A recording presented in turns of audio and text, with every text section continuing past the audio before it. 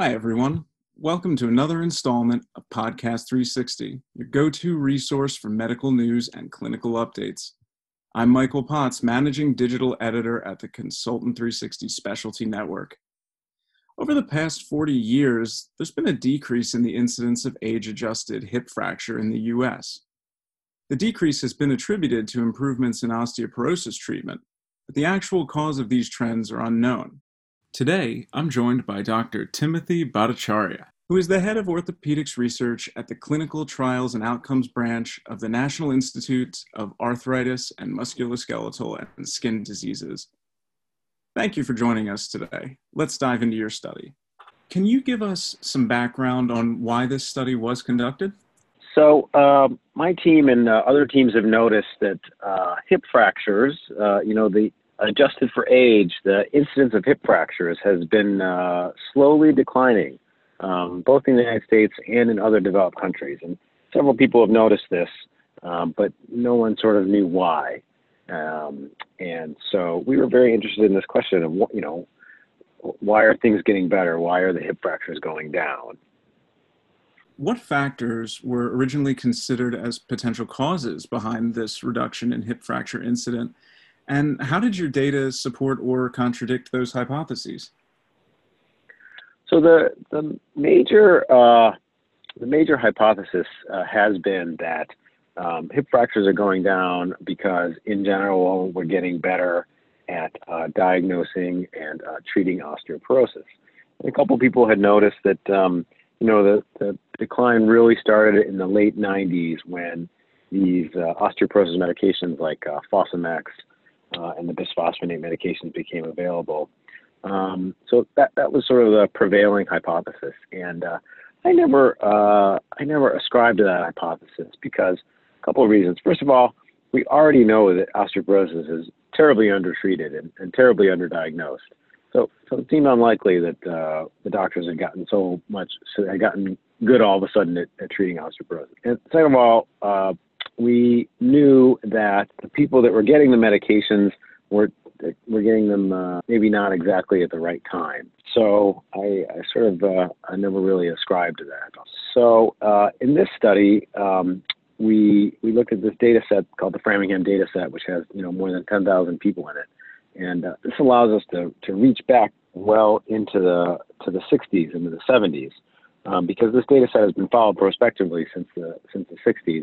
And hip fractures have been tracked very carefully in this data set by my co-author, Doug Keel, who's in Boston.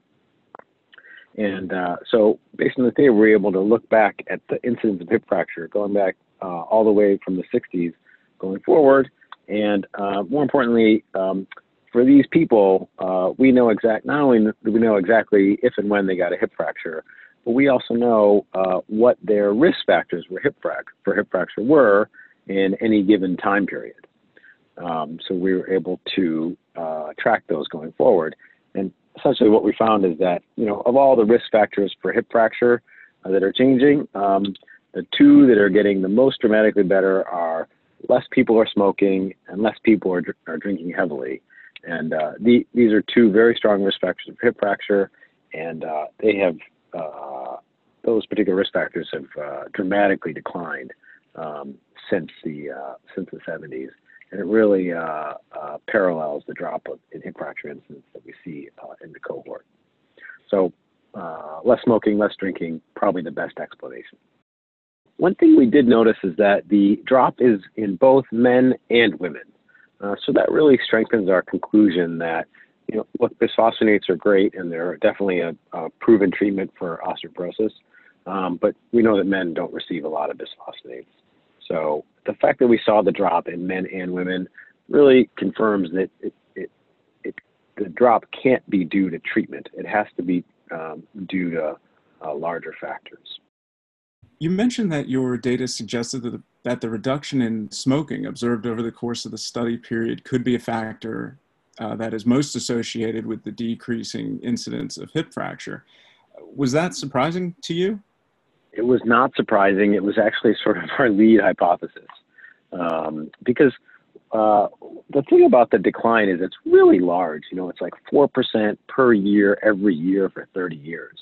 So it has to be some large, socioeconomic force, some, almost gravitational pull that must be going on. So when we looked at the risk factors, we said, well, what big thing has changed over the last 40 years? And people changing their smoking habits was what stood out very promptly, because, of course, thanks to the American Cancer Society, smoking has gone way down in the United States. Thanks to the FAA as well. And what other knowledge gaps still exist in this area that future studies should focus on? That's a great question, Mike. In terms of it's really good to know that hip fractures are declining, but we were only able to explain sort of, about 75% of the decline. So there's sort of 25% changing. So there are a lot of people interested in what other factors have contributed that may not be measured in the study. And sort of the leading candidates are a change in physical activity, a shift towards exercise or a more active lifestyle, and a general improvement in diet over the last 30 years. So these are the other things that people are looking into that are useful. Even though the fracture incidence is declining, we still have such a way to go in terms of primary and secondary prevention of fractures. It's interesting, since the Fosamax fractures, since the atypical femur fractures became apparent in 2009, 2010.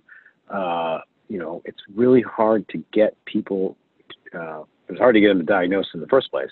And then even once they're diagnosed, people are very reticent to take treatment or to start treatment because they're worried about the side effects of osteoporosis treatment. So we still have a really large treatment gap, and the data seems to indicate that the treatment gap is even growing. So we got a long way to go.